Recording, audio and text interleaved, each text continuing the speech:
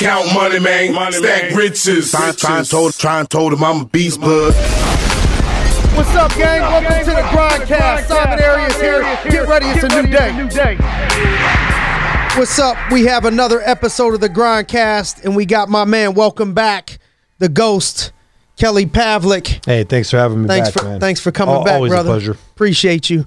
And so let's get started. The first thing I wanted to dig into is what advice would you have for a kid out there that's listening, you know, maybe just getting started in boxing and you know, wants to be a world champ like you became?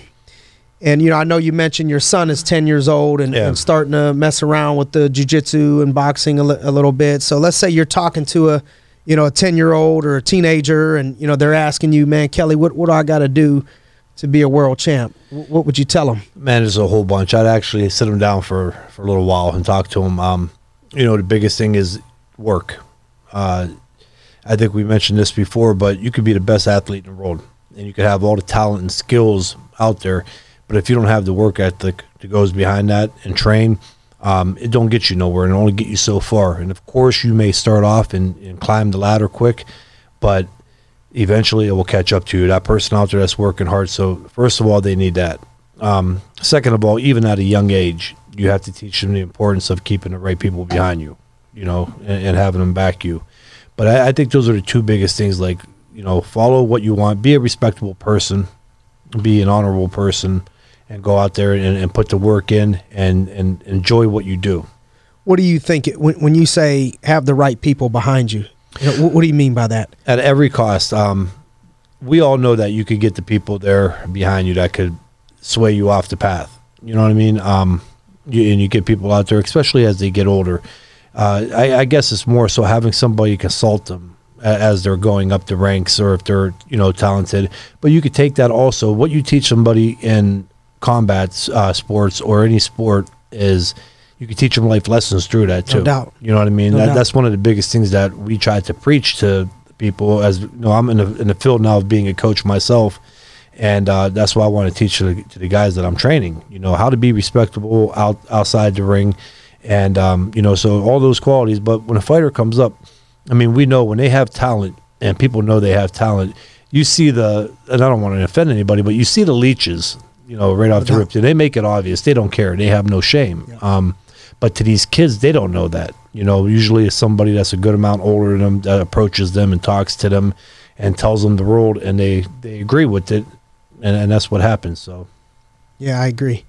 What do you think a training regimen would look like? You know, for somebody that is not casually approaching it, but they're approaching it to be a champ. You know, and just talks boxing specifically. What would that work schedule look like for a week? Well, you know, it depends if they're amateur or if they're pro.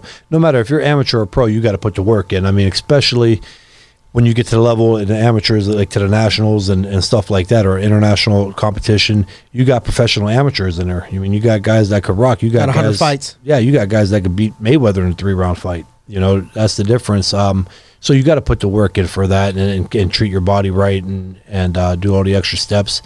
And for boxing, you know, when you get to the pros and you start getting into the 10, 12 rounds, you're a contender and fighting for championships. You know, my routine was 7 hours a day, sometimes 8. You know, I would start off. That's what people miss. Exactly. That's what people don't get. Every day. You know, I hear guys, I'm not taking away construction workers, they work their ass off, and you know, I give them respect, but we started 3-mile run in the morning, followed by maybe 15, 40-yard sprints.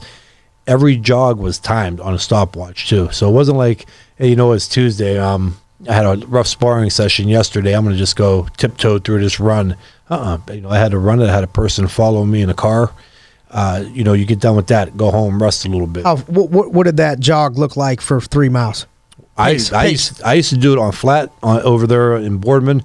I did it in 19 minutes. Okay. You know, that's flying. And my 5 mile was like, that's a 6 minute.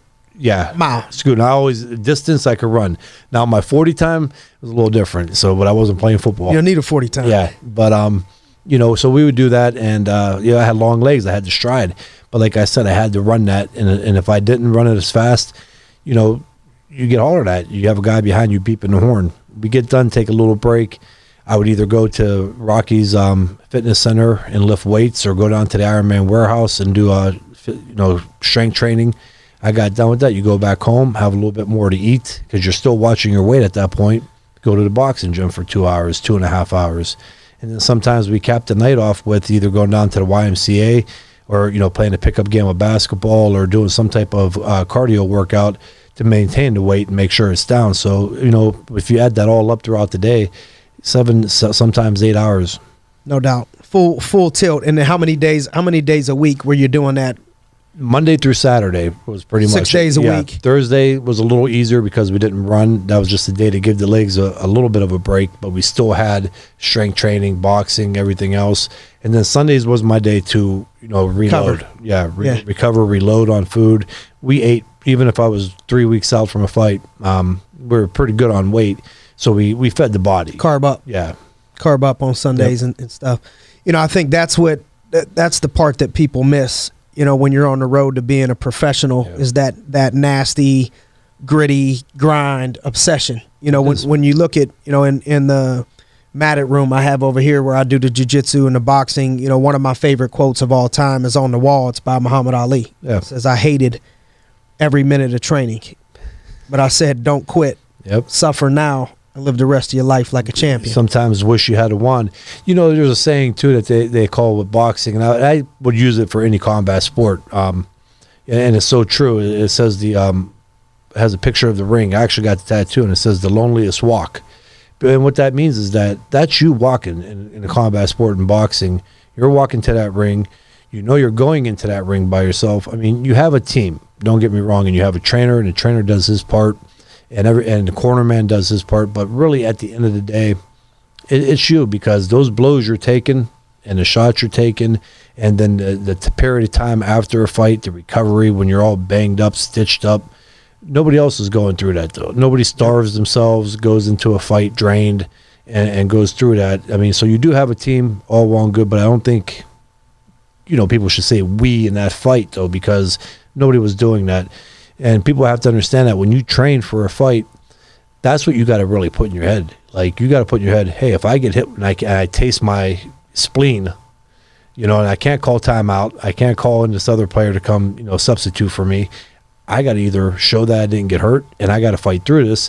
And if I get dropped and my brain's rattled, 2 rounds later, I got to get back up and keep fighting. And nobody else is. Your trainer, you can't go tag your trainer's hand and say, hey, go finish this fight for me. It's one of those things. And I think that some of these combat athletes have to, install in their brain, like, you have to train. You don't want that doubt when you're in that locker room or dressing room going out to that fight. The last thing in your mind is, am I ready for this? You want to say, if I lose this fight, it's going to be by luck. This guy's going to beat me by luck. I'm ready. I'm prepared. And that helps. No doubt. That's something that I think transfers over to business. I tell people that, from a sports standpoint, I was small. I played football small, started at Ursuline, went to college, played again small, 4-year starter again, 5'7". Those things helped me transition over into business. Just the amount of work that it took, the amount of drive and relentless discipline, all those things that you're talking about transfer over into success in no matter what it is. Like you were talking about with the kids. Is there anything that stands out to you, now that maybe, in your 30s, I think you're my, somewhere around, we're the same age. I'm 36. Yeah. Maybe 10 years ago, you rewind the tape and look at is there anything that you're better at now, that whether it's personal life or, or whatever, anything you're better at now than you were 10 years ago that you could think of? Yeah, that's a really good question too. Yeah, I think there's a lot of things. As you get older, you get smarter. I would say one of the things that I noticed, like when I was in my late 20s and early 30s, if I wanted to do so, I was impatient. And the drive was good, and that's probably what got me a world title. But sometimes you have to learn how to kind of like step back and let a play go by you. I would jump on first instinct. If I wanted this, that, make a decision that I thought was good. And maybe it's now I do it because I have my businesses. I'm operating 3 right now and in negotiation with a handful of other things. And it's kind of like you got to step back and say, just hold on a minute, like relax. let's look into this. There's been things that 10 years ago I would have said, yeah, let me do it. And right now I would have lost money on it if I would have done it. And I step back and say, no. I listen to my financial team on things. That's why I pay them and I hired them, because that's their job to steer me in the right direction also. So yeah, I would say that's one of the big things. Patience. Yeah, I just think the maturity, you mature different from 20s, and then I'm sure when you're in your late 40s, you mature different from 30s, and so on. So it's one of those things that where I could say I think that I've matured mentally, and on some of the things that I do, my patience have been pretty good. Love it. Yeah, same here. What anything stand out to you about, if you have a favorite, I know in football I could think back to favorite games that I had or favorite plays.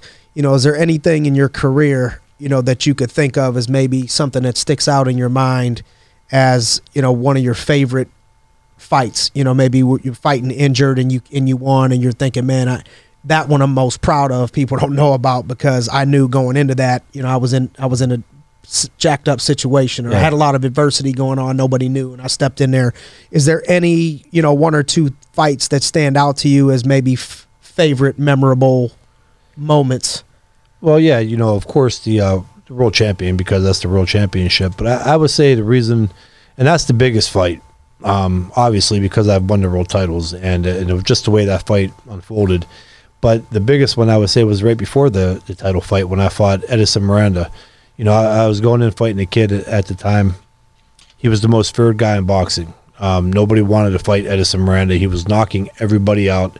Where was he from? Colombia. So he was the monster, and he was. And we went into the fight, and it was actually funny. At the press conference, he's talking about fighting Jermaine. Jermaine's talking about fighting him. And I actually at one point got up at the press conference to the podium, and I said, shit, am I even fighting tomorrow night? You know what I mean? Because everybody's talking Jermaine versus Miranda. None of the people, the top guys in the sports and the writers and everybody else, reporters, nobody was giving me a chance in that fight. Granted, I had a great record, great knockout percentage, but to them, I wasn't as tested, and this is Edison Miranda. And not only did I go in there and fight him and beat him out how I said I was. Big underdog. Yeah, I was walking and nobody in. even paying you no attention. Exactly. And everybody was talking about his power, and I kept saying in all the interviews, like, yeah, but my power, you guys got to know about my strength and power. And we went in there, and I said I was going to back him up. And, of course, even Larry Merchant on HBO said, Pavlik said he's going to back up Miranda, but nobody's ever done that. And I did. I went in there, and I knocked him out in the 7th round, beat him up for 7 rounds. So that one stands out because of how everything just went before the fight, how I was the underdog, and nobody was giving me a chance. What was your self-talk, in your mind? You have these conversations, when you're doing things like that. Yeah. What's the self-talk in your mind, that quiet voice is, anything that you can remember saying and playing to yourself, just, that self-conversation. Yeah, we went into that one. That's going back to the last thing I was talking about. We trained like animals for that fight, or I trained like an animal for that last fight. See, I'm gonna have it I trained my ass off for that fight. I knew that Edison Miranda, he lived up to it. I mean, you could just tell when you fight. Sometimes they say you got to wait till you get in there and get hit by him, but I could tell that he had power. But I knew our game plan was to go in there and take shots, because we couldn't fight Edison Miranda. He was more dangerous when you try to move on him from the angles that he threw his punches.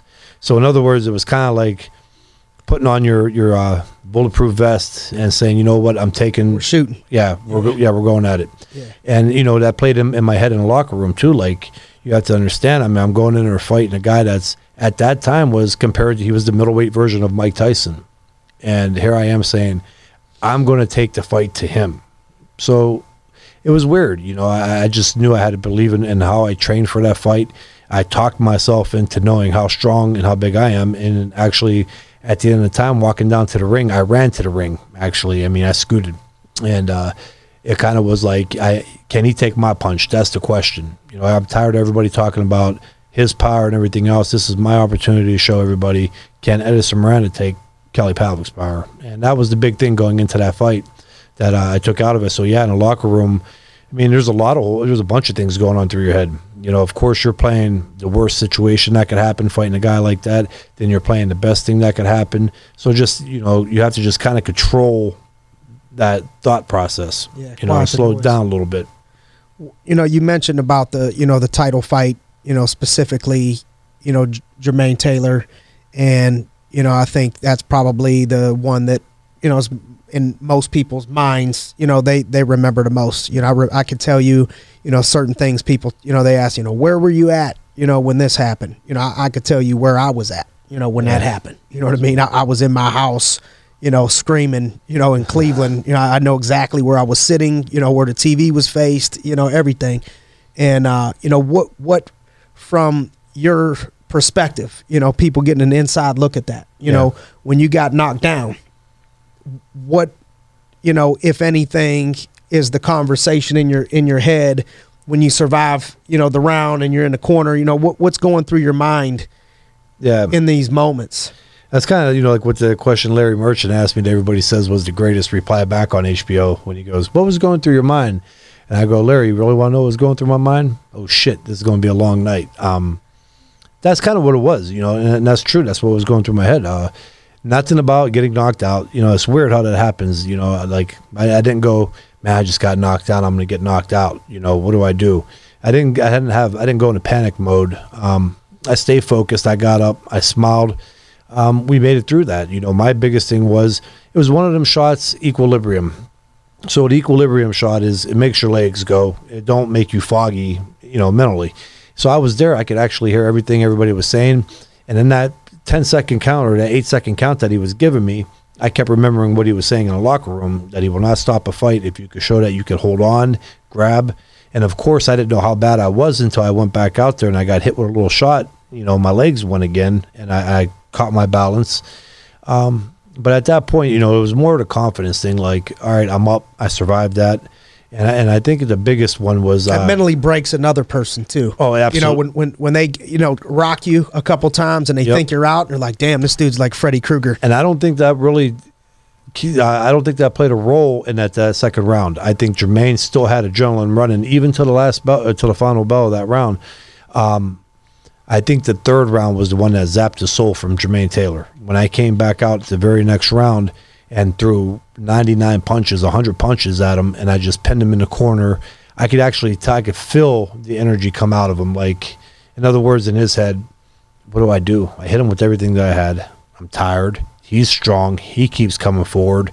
And I think that right there was kind of the end of the fight without it being the end of the fight. Yeah. So what was the emotion like afterwards? What's the moments after that? What are you thinking?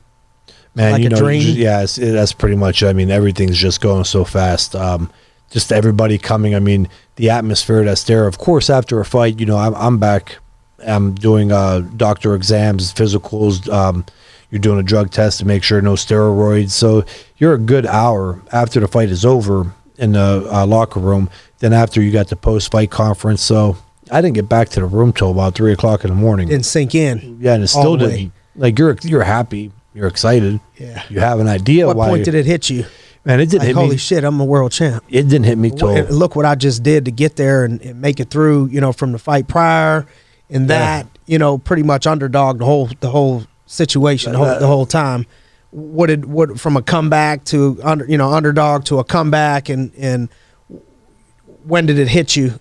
That's a really good question. I mean, it really is actually to a point till a couple years later. I mean, each week you knew that you were the champion, but there'd be times like a month after the fight, I walked past and my parents had my belts up on the shelves, and I would just look at them and go, damn, those are mine. But it still didn't sink in. You know what I mean? It took time, and now obviously it's totally sunken in. But yeah, just because there's so much. I mean, that goes back into also maybe being somebody to talk to these kids once they won a title, because you got everything's changed. People coming at you from this angle, coming at you from that angle.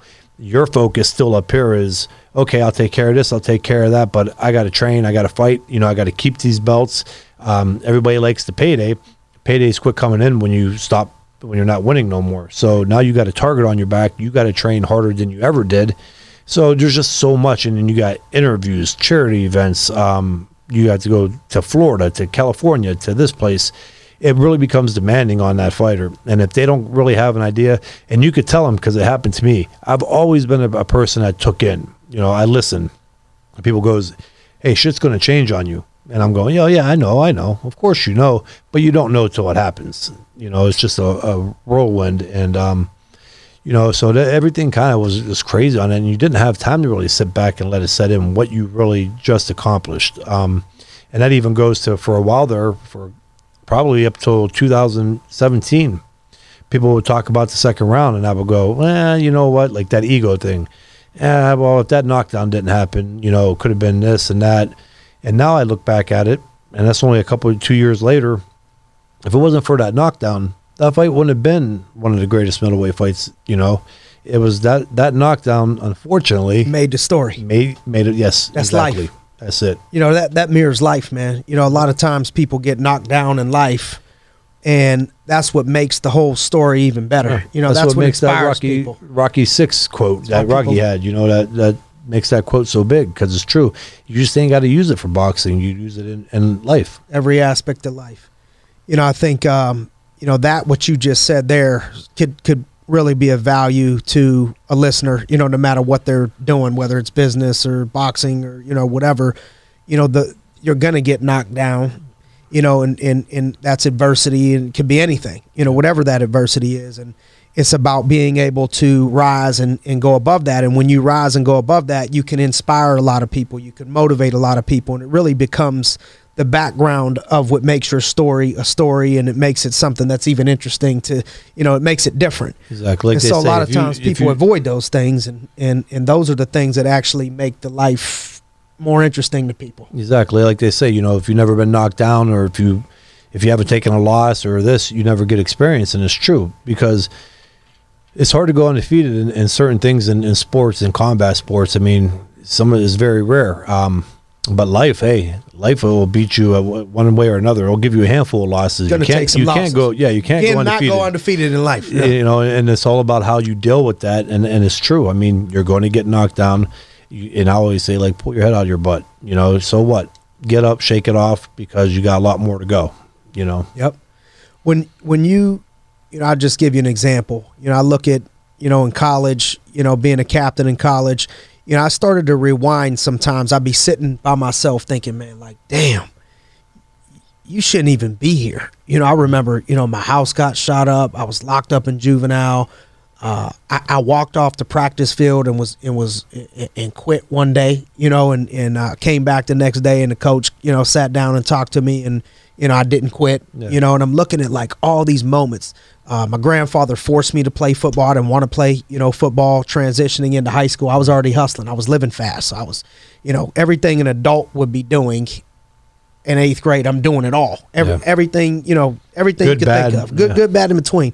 And I'm like, I don't want to give up my summers. I don't want to go do this. I'm over here, making money. Mm-hmm. And I got forced, literally forced to play.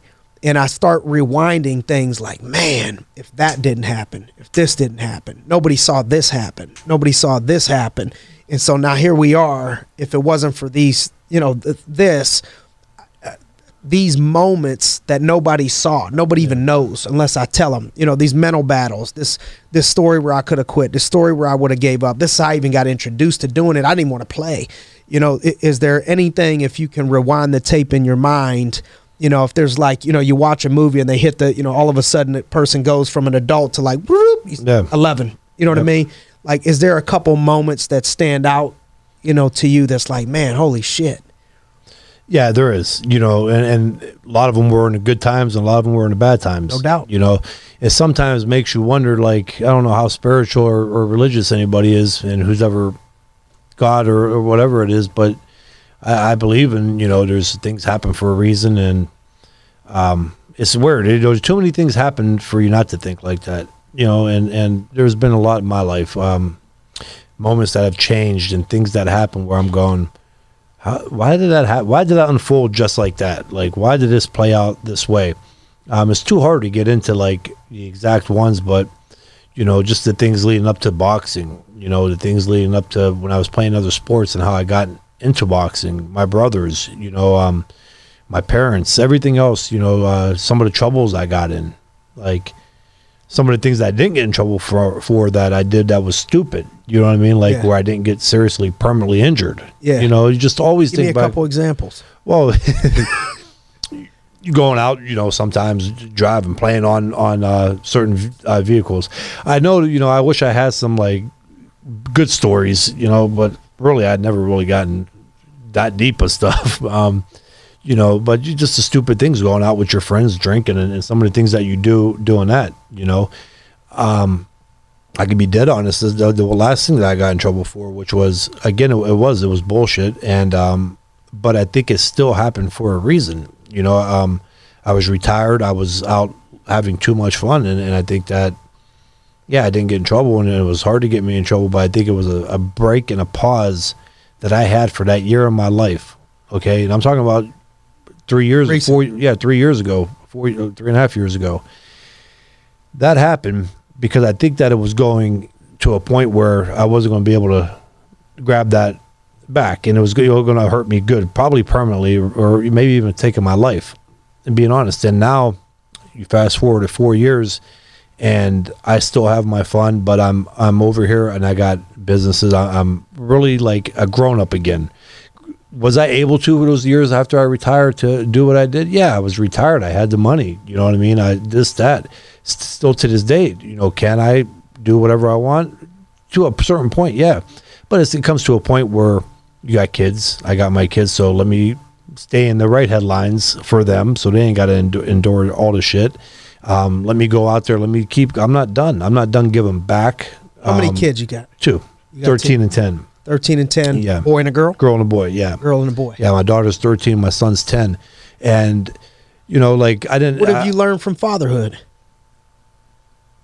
Oh, well, you think you know love until you have the kids like that, and then I've learned that you have a lot of heart attacks in that period of time too. You know, with kids, you know, it becomes consumed. It's crazy, like the worry. You know, not that the kids are doing anything bad. I think back to your parents, like, oh my God, this is what they felt for me, and this is what I did to them.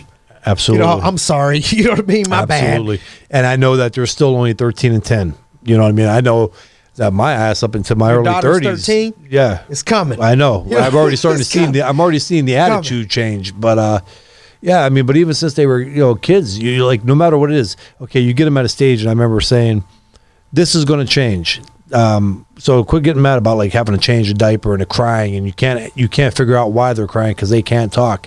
So then they get out of that stage and you miss it, and you go into a new stage where you get all these new worries, and it just keeps happening like every year. And I know, like I said, into my 30s, how I was. I know it's going to probably be like that with them too. You know what I mean? It's life. But yeah, so as I would have to say that. I mean, that's one of the things. Like about 3 years ago, when I had that little break in my life, like, okay, you know, because I was on the borderline of getting in trouble. And I had that period of time where I wasn't out drinking or hanging out with my friends, and I was kind of just like in that spot. And I really started thinking, you know, almost like a meditation. I would sit there and just go, I'd be pissed off, don't get me wrong, but you start seeing everything clearly, and you start realizing. And my big thing was I worked way too hard. Well, you know, I mentioned the kids. I worked too hard and I accomplished too much. Let me go back out there now and keep doing. And I always like to challenge myself. And I always like to go out and do new little ventures to see how I could conquer that, or, you know, to what point that I could, you know, do this and do that and make it successful. And so far in my business career, I've had What are you doing right now that you're venturing off in? Anything you're excited about? Yeah, man, I got an app that's out. You know, a box fit, Sweet Science Plus. Sweet. Yeah, I mean, it's really. So how do I get that? Can I get it on here? Yes. You got Apple? I do. Okay, yeah, I'm getting it right now. Let me see. All right, so I'm going to the App Store, and I plug in what? The Sweet Science Plus. The Sweet Science, SWEET. Yep. All one word. Yep. All right, I'm gonna screenshot it in case I don't. Should come up. Service in here. Boom! I got it. Yeah, absolutely. That's Bam. it. So yeah, I just launched on the 29th, my 12-year anniversary of the world title, and you know, we're still in the final progress of that too. It's out there. We're going to have it on for the Android here, hopefully in the next couple months. You know, I was going down. Billy Lau is the kid that's in there. So that was a big thing with the app. you got a world champion. I think I remember seeing. You don't have Billy Blanks doing it or just other guy. You got like a former 3-time middleweight champion, Billy, who was IBF light or welterweight title contender, and we're showing you how to fight and how to do the punches the right way. And then not only that, we got workouts in between, functional strength training for toning and getting strong, and then we have diet plans, meal prep. Love it. And not too many apps are out like that right now. So that's sweet. So doing that, obviously, Congrats. Thank you, man. I appreciate it. The gym in Columbiana, in process through the Kelly Pavlik charitable organization of opening a boxing gym. We still have that sports combine going on. That's just taking some time. You know where you want to do that, Jim? We're looking in Boardman area, very close to the Youngstown borderline. I want to open it up for everybody. I want Poland, Struthers, Canfield, Boardman, Youngstown. I want everybody there. 18 and under would be free, no charge to them. Get them in there again. And honestly, there would be things like talks, and they'll have people come in and do inspirational speeches, and they're going to have strict things to follow. Of course, grades are going to have to be up. So it is let me know what I can do to help. Absolutely. I mean, even if you wanted to come in and talk one time to them guys. Look how you look what you got going, man. You know what I mean? It's that's all the work that you put in. So that's where we're at now. I mean, so it's busy, and I'm all over. And there's a handful of other things that I really don't want to talk on because I don't want to jinx anything or anything fall through. Yep. But so it's busy, man. And sometimes, like, my wife will be like, "I can tell you're in a good spot right now." Yeah, I can feel your spirit. Yeah, you know what I mean? Good. I hope. I hope it's a good vibe. Yeah, so and it is stressful. Out and shit when you get home now, and you know what I mean. Maybe you look like a liar. What common myths? Hey Simon, look at TMZ, bud. Yeah, I'm like, oh no, I shouldn't have said nothing. Yep, all your fault. What's the any common myths you could think of about boxing? From people that don't really know the game. Is there any common myth about boxing? I could think about, insurance. I could give you a bunch of myths that people think. You think insurance, that it ain't nothing like what I got going on. Yeah. It's completely opposite of what people would think. People think, you make it to the NFL, people that don't know the game, they think you're just automatically rich. I think that's a myth. You know what I mean? From people that so is there any, things that you could think of that's maybe fortunate a myth? Part for me, I could, with other professional sports, sometimes I get in arguments with people. You weren't a professional football player. Well, I kind of know how that goes around, though, and it's a professional sport, and I've been friends with a lot of guys that have been in the NFL. But the thing with boxing is it's kind of hard to answer that question, but it ain't. It's a good question. I would say the one thing when somebody says, "Yeah, my hands are registered or lethal weapons," that's news to me because I never had to go register my hands. I don't know what they mean by that. Granted, if you're a world champion or a big-time boxer and you go punch somebody in a street fight, self-defense or not, chances are the judge is going to know what you do for a living. But as far as that's one of them. I hope that could be something. And then I want to tell some of the people, when you come up to me and tell me that your uncle was a Golden Glove boxer, that's kind of like Golden Gloves is just one part of amateur boxing. It's not even the biggest tournament. Yeah. So that tells me right there that they weren't really educated. Yeah, educated, or their uncle wasn't, because obviously the uncle told him that he was. So that tells me that he wasn't pretty much an amateur boxer, because he would know that the Golden Gloves is one of the smaller tournaments. I really, I thought about that when you were asking me just now. Like, I was really going through it. I'm trying to think the myths. Taking a fall. I can't speak for back in the day, the 40s and 50s when the mob ran it, but I know that it's really hard to fix a professional boxing match. Things happen. You get hit with body shots. A guy goes down. It's not, sometimes he may stay down because he's afraid to get back up. So it's nothing to do with him, falling down and taking a paycheck, So that right there is kind of a myth. I mean, that should just debunk that right there. If anybody's going to do it, it's going to be somebody from Youngstown. You know what I mean? So exactly. If it didn't happen to you, brother, you know what I mean? Youngstown, we're forgiving. You know what I mean? Absolutely. I mean, hey, I ain't going to lie. It wasn't me in a Hopkins fight. It wasn't me at all. Not even 80% Kelly Pavlik. But I'll tell you what, man, for extra couple $100,000, if somebody had said, "Hey, throw this in there, Kel, go down for 12," I would have done it, man, because I was getting my ass whooped. So you know what I mean? Like, I'd have been thinking, okay, $100,000 might good way to get out of sounds this good one right now. So, yeah, you know, those are a couple of the myths. I'm sure there's a lot more. You know, if I sat back and really thought about it, but those are kind of the big ones right now. But you hit it on the head too. You know, people think just because somebody's a professional athlete that they got money. It's work to make money, and if you in boxing. If you're not a world champion and you make money, unfortunately, you're just a very exciting fighter that brings people in the stands and sells pay-per-view, and you get paid a lot of money because you get beat a lot, you know, and beat up on. So that's kind of, and you might stand a chance of upsetting somebody. So I don't know how much you really want that. Yeah, the money's great, but you know, 20 years down the line, if you can't count it, it's not fun. No doubt. You know? Would you want your son to do it?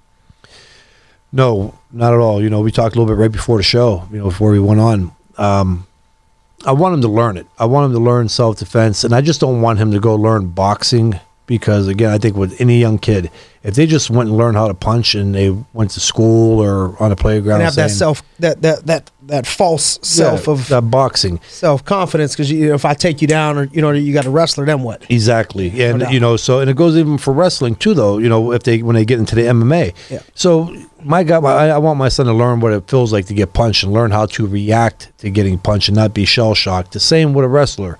A wrestler might be good, but if you get on the ground, punches still are thrown on the ground, and if you start hitting him in the snout and in the eye, the stomach, how is he going to react? Is he really going to be able to use all the techniques that he learned? Is he going to cover up and take the punches? I always say it's pretty equal to taking a guy, that baseball player, and letting him go and he got the perfect swing because he does it 90 times a day, all day, every day, 4 times a day, and his swing is pitch perfect, and then next thing you know, you take him out there and you get a guy that throws a 95-mile-an-hour fastball followed by a 12-6 curveball drop. He's not going to know how to react to that. As soon as that ball comes zinging past him, his swing is going to be ugly. He's going to do everything possible to hit the ball, and it goes the same way in combat sports.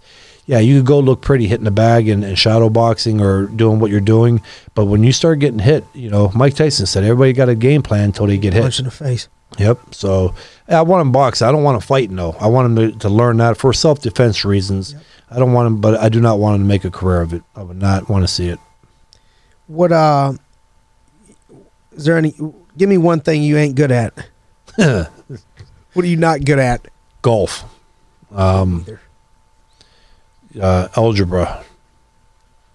You're starting to try to help the kids with the homework, and you're like, I'm going to have to call in reinforcements. I was a parent. I've been doing that. Yeah, I was a parent at the right time, man, because thank God for Google. Hey, I'm telling little Kelly and Sydney, hey, listen, don't pray that your teacher don't ask you to explain how you got this answer, but this is what the answer is.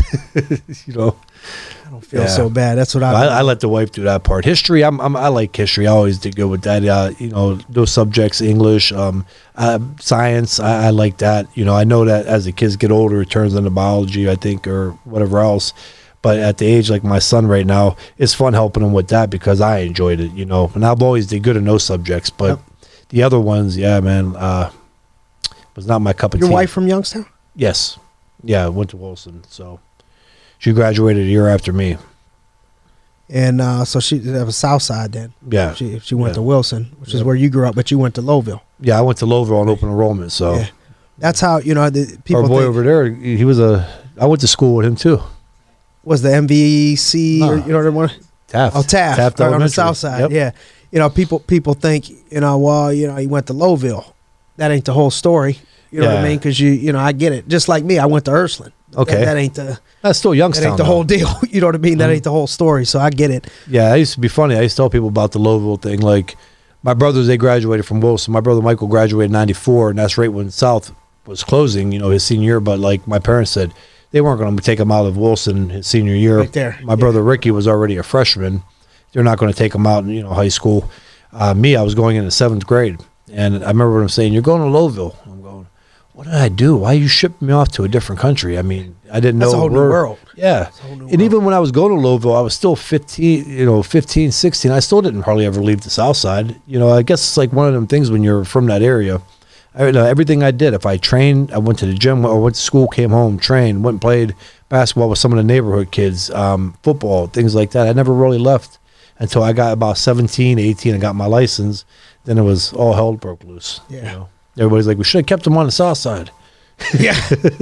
Yeah, I think, when you see, I know for me working with the youth program and stuff back home, I know when I see the token white kid there, with all the black kids, he got to be tough. Yeah. You know what I mean? He had to be, you know what I mean? Because I know for me, growing up around, on the east side and stuff, I was around most people that didn't look like me. You know what I mean? And I know that started to give me a little chip, on my shoulder and what comes, what comes with that. So yeah, and there was no break, Probably why you're a little goofy. I boxed, and there's not many at that point young white kids in there, and then I was a sight to see too. You got to understand, I was tall skinny. as hell, skinny, pale. Yeah. I mean, I was an easy target. Guys, they used to find out they were fighting me, and they all start giggling and pointing their fingers at me, laughing. And I'll never forget the one older black guy. They got to give you extra drive right there. It did, and the one older black guy from Cleveland, Johnny Duncan, he was a great man, and he would say, "You don't know what you boys are laughing at." And he goes, that white boy going to kick your ass, and I would go in there and do it and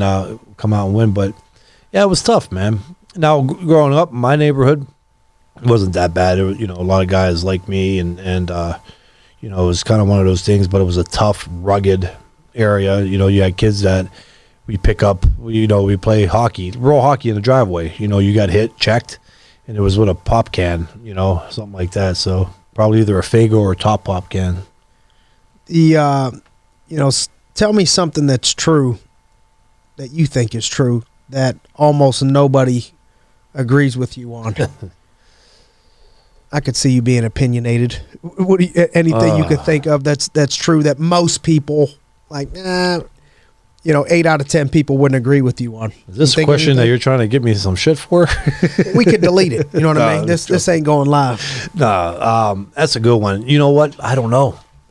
So I really don't. Okay. I don't know how many things are really true anymore. You go on the internet and you find out all these different things are being debunked. Well, how about this? You mentioned, spiritually, I'm not sure where everybody was at. Maybe 10 minutes ago, you talk about, something spiritual. Let's say, if heaven exists, what would you like to hear God say about you or to you when you enter the gates? Come in. Just want to know you made it. Come in. We made it. Come on in. All right. Yeah. Kel, you took the long way to get here, bro.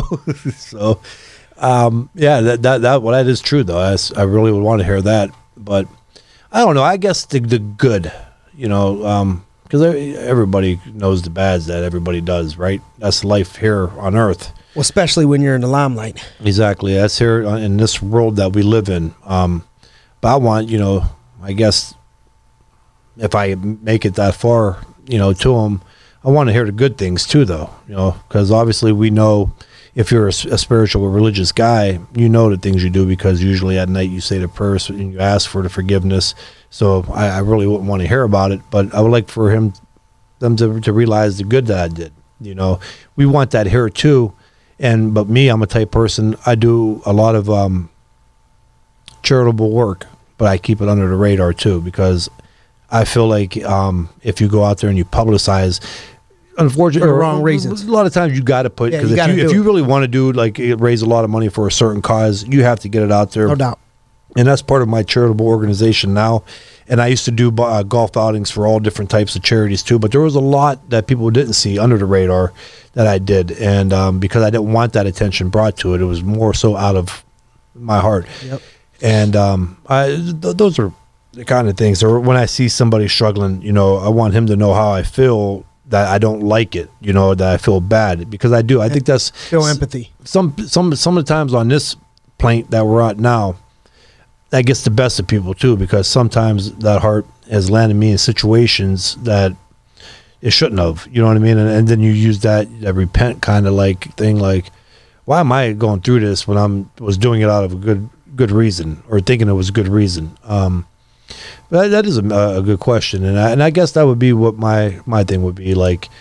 Did you notice what I was going through. You know, when we pray, do we have to talk out loud to you so you understand, or can you read our mind and what goes on in here? I guess, so, you know what I mean? Like deep thinking, really. You know, you talk about being a parent. You know, you got a couple kids. You know, you talk about coming up in boxing. You know, outwork people. You know, the work that goes into it, and then also you would tell that person, you know, you got to have the right people around you. Yeah.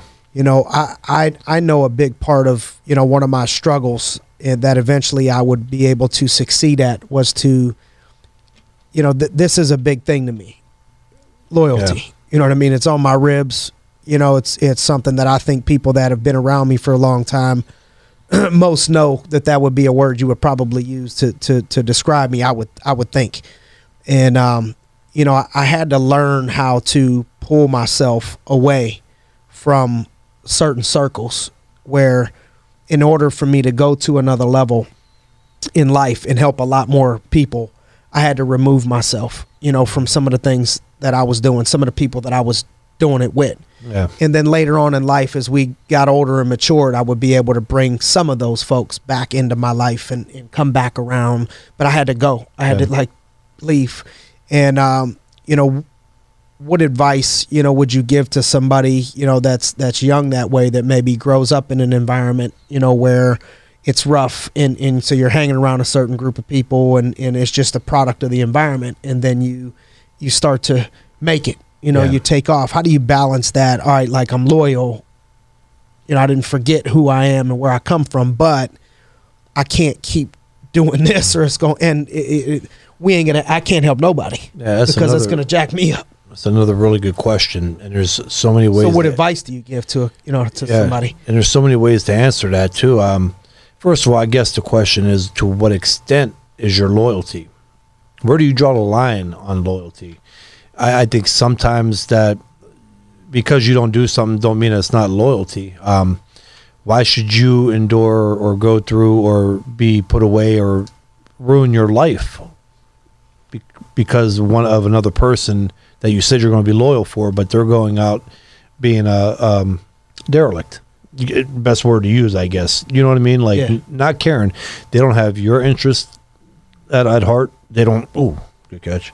You know, they're not doing it. So, where do you draw the line? Because you can still be loyal. You can be a loyal person, and like you said, but you know, when you got to better yourself, you have to better yourself. So that way, you can reach out and better a lot more people than just this one group. Right? I mean, I think that's what a lot of people want to do. I know that's how you are. So if you just stay committed to this small group, and this is what I would tell a young kid, chances are these people you're being loyal to at the beginning, because they say surround yourself with good people, but it's impossible to go your entire lifetime without being around somebody tugging at your shirt to bring you down. And no matter how successful you are, I can guarantee right now Bill Gates still got one guy floating around in there that's, you know, he's just like that Bill, guy. you know I'm your dog. Yeah, you know, what I mean? Hey homie, you know, and I'm sure Bill Gates kept him around, right? Because we all do. I mean, that's just how it is. But I guess it's like, where do you end it though? Do you keep all of them around? You know, I've had my fair share, and I don't care if they're out there or not. I've had a deep conversation. You know, I've had a lot of public and private conversations with Maurice about this. Yeah, to where he's like, you know, I take ownership over what I've done, but a lot of it is like out of the loyalty stuff, I got myself mixed up. Absolutely. And you don't know, and then you're afraid, you know, because athletes and even fighters, we got hearts too. Like, we don't want to hurt this guy's feeling. We don't want to act like we're too good. But, you know, you eventually, and that's one of my biggest things that I'm still working on, you know, right now, is that, like, learning to say no. You know, it's probably hard for you too, man, because you're right there. You are, and it's different if you live in California. Mm-hmm. You know what I mean? But you're right in Youngstown. Exactly. Everybody, you know what I mean? Yep. And if you do know, if you say this, if you say that, oh, he thinks he's too good. You're too good. You're in a hole. So especially when you're in a rebuilding process, and so I would say, like, you know, you're going to have that. Like, you could be a loyal person. It don't mean that you have to throw your life away or go through hell because you're loyal. People should respect the fact that if you don't want to be involved with this and they're trying to drag you that way and you don't like they're not supporting that. They ain't loyal to you. Yeah, so they don't deserve your loyalty. You know what I mean? And that's the thing, you know, going back on that, because you're going to have those guys around. And you know what? Sometimes those people that could that are there that shouldn't be. So they're fun. They're fun to be around. They may make you laugh more so than a guy who's actually going to get your business account up higher. Right. But they're just fun. You're comfortable around them. But you have to watch them. You have to just keep the right people around you for the most part. Loyalty, I mean, it's like, where do you draw the line on loyalty, I guess? If somebody, my word would be, if somebody is, you feel like somebody's not out for your best interest, screw the loyalty. You have to get rid of them. It's not that you're not loyal no more. It's just that you're being smart and you're trying to be successful and you want to be able to help out to others. You want to live your life the way you can, because one choice could really change an entire lifetime. Absolutely. That one split second that you can never get back can be a big difference, and that could come down because of the loyalty that I listen to a guy's for leadership stuff. His name's John Maxwell.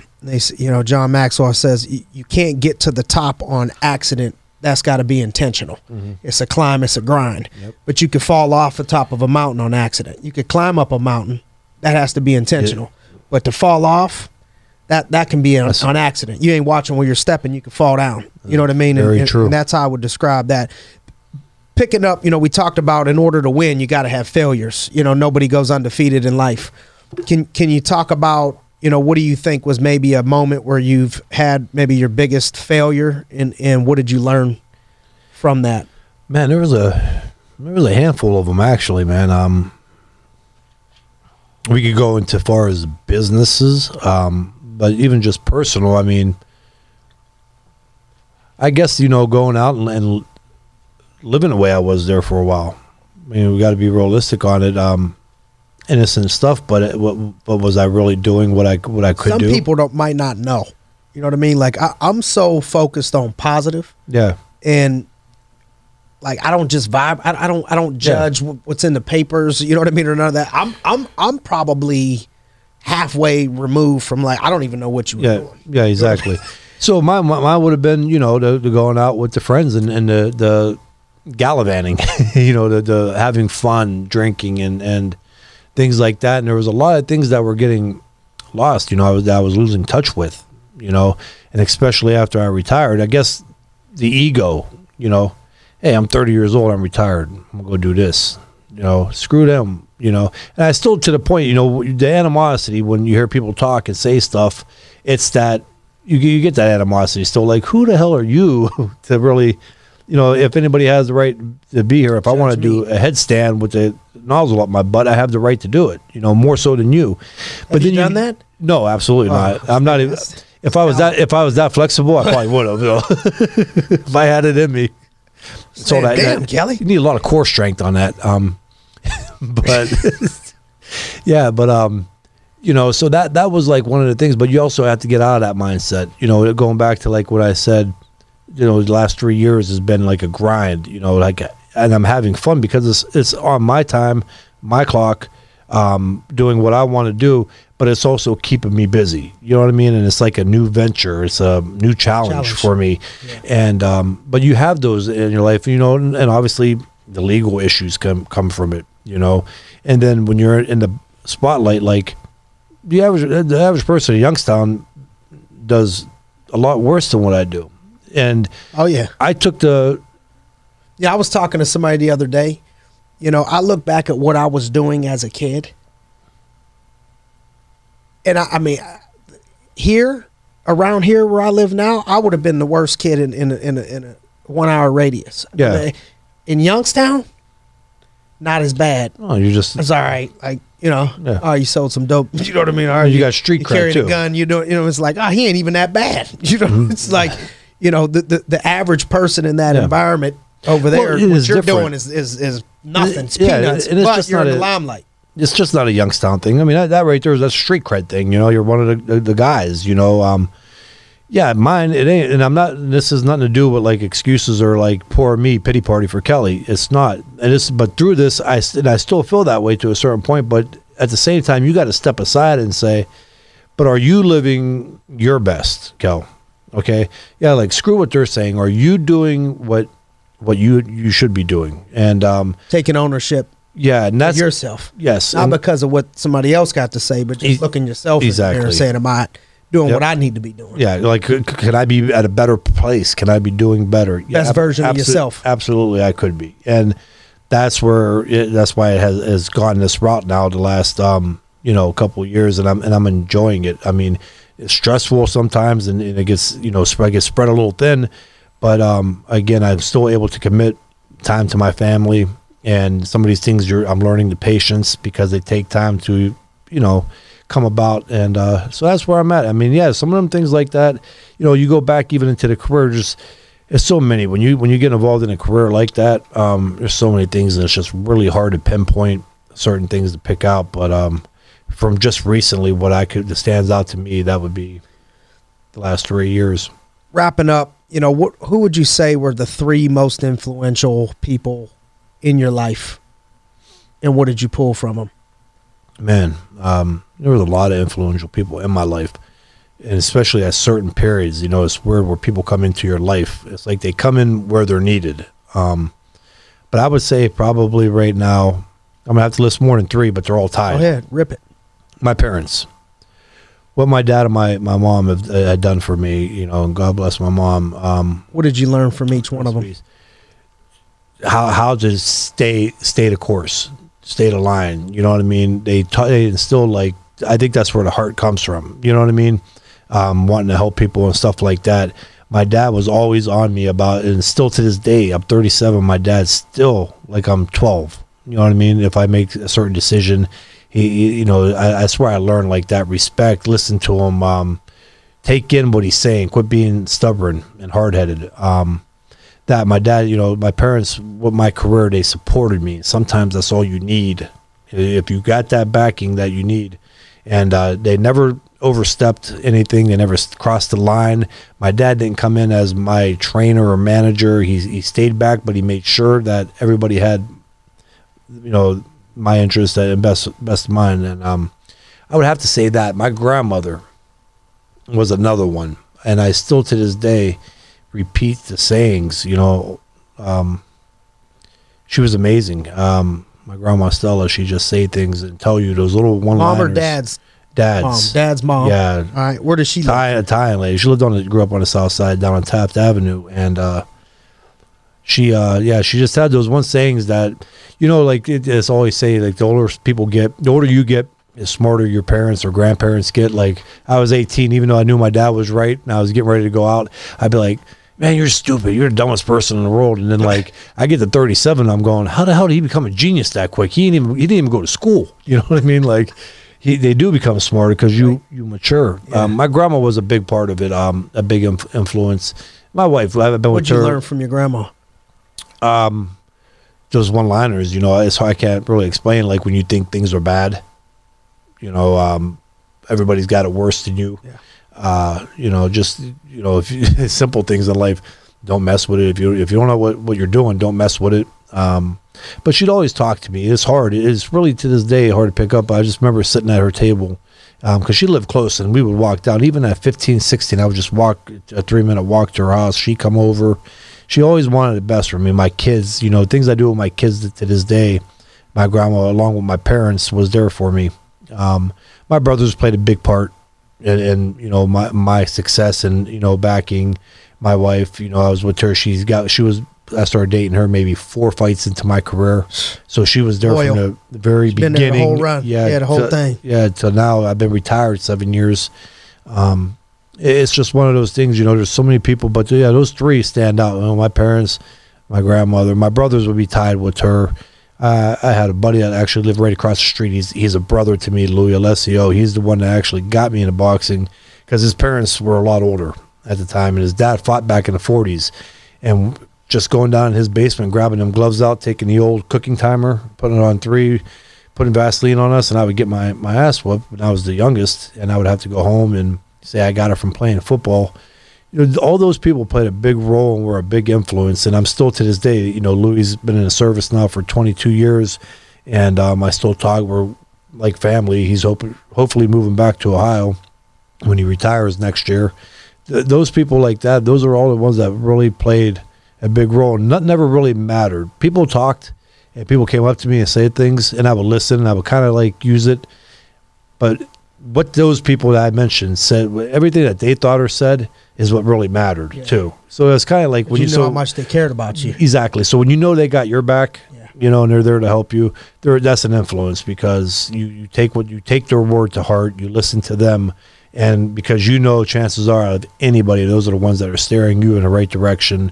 And you know, my dad to this day, you know, I always listen to him. If I have, or my wife, you know, I always bring stuff to her.